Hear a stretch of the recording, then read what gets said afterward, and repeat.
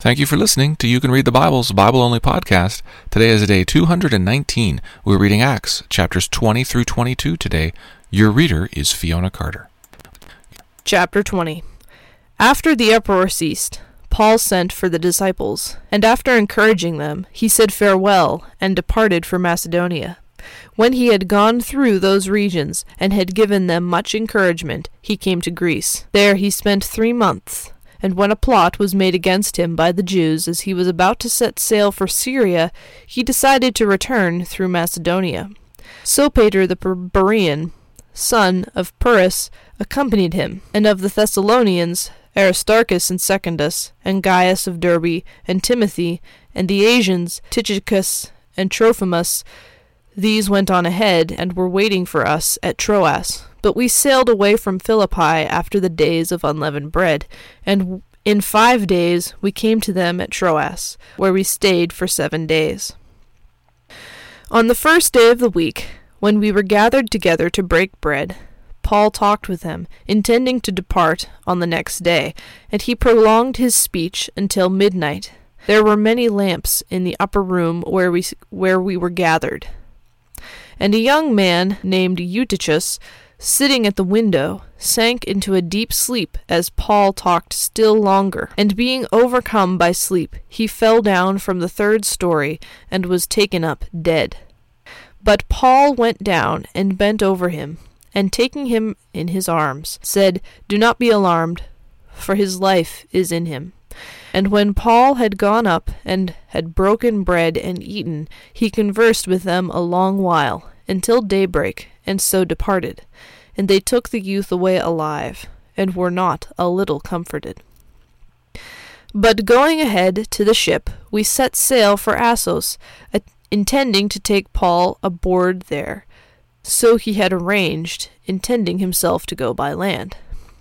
And when he met us at Assos, we took him on board, and went to Mytilene. And sailing from there, we came the following day opposite Chios. The next day we touched at Samos, and the day after that we went to Miletus. For Paul had decided to sail past Ephesus, so that he might not have to spend his time in Asia, for he was hastening to be at Jerusalem, if possible, on the day of Pentecost.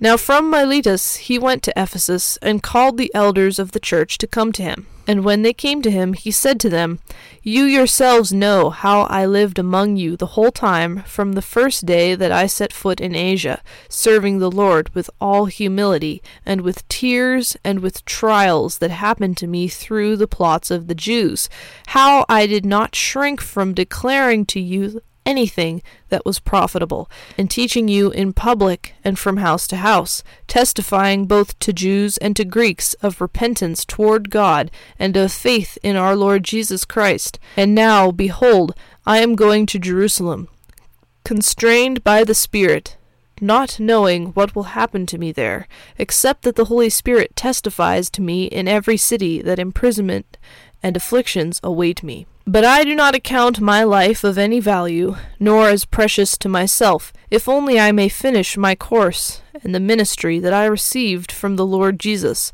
to testify to the gospel of the grace of God. And now behold, I know that none of you, among whom I have gone about proclaiming the kingdom, will see my face again. Therefore I testify to you this day that I am innocent of the blood of all of you. For I did not shrink from declaring to you the whole counsel of God. Pay careful attention to yourselves and to all the flock, in which the Holy Spirit has made you overseers, to care for the church of God, which he obtained with his own blood. I know that after my departure fierce wolves will come in among you, not sparing the flock, and from among your own selves will arise men, speaking twisted things, to draw away the disciples after them. Therefore be alert, remembering that for 3 years I did not cease night or day to admonish everyone with tears. And now I commend you to God, and to the word of his grace, which is able to build you up and to give you the inheritance among all those who are sanctified. I coveted no one's silver or gold or apparel. You yourselves know that these hands ministered to my necessities and to those who were with me. In all things I have shown you that by working hard in this way we must help the weak, and remember the words of the Lord Jesus, how he himself said, 'It is more blessed to give than to receive.' And when he had said these things, he knelt down and prayed with them all. And there was much weeping on the part of all. They embraced Paul and kissed him, being sorrowful most of all because of the word he had spoken, that they would not see his face again. And they accompanied him to the ship. Chapter 21. And when we had parted from them and set sail, we came by a straight course to Kos, and the next day to Rhodes, and from there to Patara. And having found a ship crossing to Phoenicia, we went aboard and set sail. When we had come in sight of Cyprus, leaving it on the left, we sailed to Syria and landed at Tyre, for there the ship was to unload its cargo. And having sought out the disciples, we stayed there for 7 days. And through the Spirit they were telling Paul not to go on to Jerusalem. When our days there were ended, we departed and went on our journey. And they all, with wives and children, accompanied us until we were outside the city. And kneeling down on the beach, we prayed and said farewell to one another. Then we went on board the ship, and they returned home. When we had finished the voyage from Tyre, we arrived at Ptolemais, and we greeted the brothers and stayed with them for 1 day. On the next day we departed and came to Caesarea, and we entered the house of Philip the evangelist, who was one of the 7, and stayed with him. He had 4 unmarried daughters, who prophesied. While we were staying for many days, a prophet named Agabus came down from Judea. And coming to us, he took Paul's belt, and bound his own feet and hands, and said, "Thus says the Holy Spirit, this is how the Jews at Jerusalem will bind the man who owns this belt, and deliver him into the hands of the Gentiles." When we heard this, we and the people there urged him not to go up to Jerusalem. Then Paul answered, "What are you doing, weeping and breaking my heart? For I am ready not only to be imprisoned, but even to die in Jerusalem for the name of the Lord Jesus." And since he would not be persuaded, we ceased and said, "Let the will of the Lord be done." After these days we got ready and went up to Jerusalem. And some of the disciples from Caesarea went with us, bringing us to the house of Mnason of Cyprus, an early disciple, with whom we should lodge. When we had come to Jerusalem, the brothers received us gladly. On the following day, Paul went in with us to James, and all the elders were present.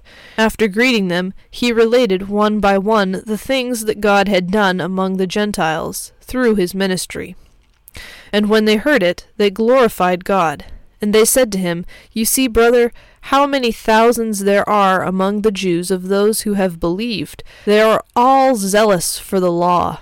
And they have been told about you that you teach all the Jews who are among the Gentiles to forsake Moses, telling them not to circumcise their children or walk according to our customs. What then is to be done? They will certainly hear that you have come. Do therefore what we tell you. We have 4 men who are under a vow. Take these men and purify yourself along with them, and pay their expenses, so that they may shave their heads. Thus all will know that there is nothing in what they have been told about you, but that you yourself also live in observance of the law. But as for the Gentiles who have believed, we have sent a letter with our judgment, that they should abstain from what has been sacrificed to idols, and from blood, and from what has been strangled, and from sexual immorality. Then Paul took the men, and the next day he purified himself along with them, and went into the temple, giving notice when the days of purification would be fulfilled, and the offering presented for each one of them. When the 7 days were almost completed, the Jews from Asia, seeing him in the temple, stirred up the whole crowd, and laid hands on him, crying out, "Men of Israel, help! This is the man who is teaching everyone everywhere against the people and the law in this place. Moreover, he even brought Greeks into the temple, and has defiled this holy place. For they had previously seen Trophimus the Ephesian with him in the city, and they supposed that Paul had brought him into the temple. Then all the city was stirred up, and the people ran together. They seized Paul and dragged him out of the temple, and at once the gates were shut. And as they were seeking to kill him, a word came to the tribune of the cohort, that all Jerusalem was in confusion. He at once took soldiers and centurions and ran down to them. And when they saw the tribune and the soldiers, they stopped beating Paul. Then the tribune came up and arrested him, and ordered him to be bound with 2 chains. He inquired who he was, and what he had done. Some in the crowd were shouting one thing, some another. And as he could not learn the facts because of the uproar, he ordered him to be brought into the barracks. And when he came to the steps, he was actually carried by the soldiers because of the violence of the crowd. For the mob of the people followed out, crying out, "Away with him!" As Paul was about to be brought into the barracks, he said to the tribune, "May I say something to you?" And he said, "Do you know Greek? Are you not the Egyptian, then, who recently stirred up a revolt and led the 4,000 men of the assassins out into the wilderness?" Paul replied, "I am a Jew, from Tarsus in Cilicia, a citizen of no obscure city. I beg you, permit me to speak to the people." And when he had given him permission, Paul, standing on the steps, motioned with his hand to the people. And when there was a great hush, he addressed them in the Hebrew language, saying, Chapter 22. Brothers and fathers, hear the defense that I now make before you. And when they heard that he was addressing them in the Hebrew language, they became even more quiet. And he said, "I am a Jew, born in Tarsus of Cilicia, but brought up in this city, educated at the feet of Gamaliel, according to the strict manner of the law of our fathers, being zealous for God, as all of you are this day. I persecuted this way to the death, binding and delivering to prison both men and women, as the high priest and the whole council of elders can bear me witness. From them I received letters to the brothers, and I journeyed toward Damascus to take those also who were there and bring them in bonds to Jerusalem to be punished. As I was on my way and drew near to Damascus, about noon, a great light from heaven suddenly shone around me, and I fell to the ground and heard a voice saying to me, Saul, Saul, why are you persecuting me? And I answered, Who are you, Lord? And he said to me, I am Jesus of Nazareth, whom you are persecuting. Now those who were with me saw the light, but did not understand the voice of the one who was speaking to me. And I said, What shall I do, Lord?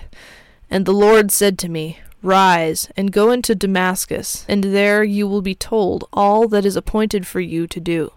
And since I could not see because of the brightness of that light, I was led by the hand by those who were with me, and came into Damascus. And one Ananias, a devout man according to the law, well spoken of by all the Jews who lived there, came to me, and standing by me said to me, Brother Saul, receive your sight. And at that very hour I received my sight and saw him. And he said, The God of our fathers appointed you to know his will, to see the righteous one, and to hear a voice from his mouth. For you will be a witness for him to everyone of what you have seen and heard. And now why do you wait? Rise and be baptized, and wash away your sins, calling on his name. When I had returned to Jerusalem, and was praying in the temple, I fell into a trance, and saw him saying to me, Make haste, and get out of Jerusalem quickly, because they will not accept your testimony about me. And I said, Lord, they themselves know that in one synagogue after another I imprisoned and beat those who believed in you. And when the blood of Stephen your witness was being shed, I myself was standing by and approving and watching over the garments of those who killed him. And he said to me, Go, for I will send you far away to the Gentiles. Up to this word they listened to him. Then they raised their voices and said, "Away with such a fellow from the earth! For he should not be allowed to live." And as they were shouting and throwing off their cloaks and flinging dust into the air, the tribune ordered him to be brought into the barracks, saying that he should be examined by flogging, to find out why they were shouting against him like this. But when they had stretched him out for the whips, Paul said to the centurion who was standing by, "Is it lawful for you to flog a man who is a Roman citizen and uncondemned?" When the centurion heard this, he went to the tribune and said to him, "What are you about to do? For this man is a Roman citizen." So the tribune came and said to him, "Tell me, are you a Roman citizen?" And he said, "Yes." The tribune answered, "I bought this citizenship for a large sum." Paul said, "But I am a citizen by birth." So those who were about to examine him withdrew from him immediately. And the tribune also was afraid, for he realized that Paul was a Roman citizen, and that he had bound him. But on the next day, desiring to know the real reason why he was being accused by the Jews, he unbound him and commanded the chief priests and all the council to meet. And he brought Paul down and set him before them. Thank you for listening to You Can Read the Bible.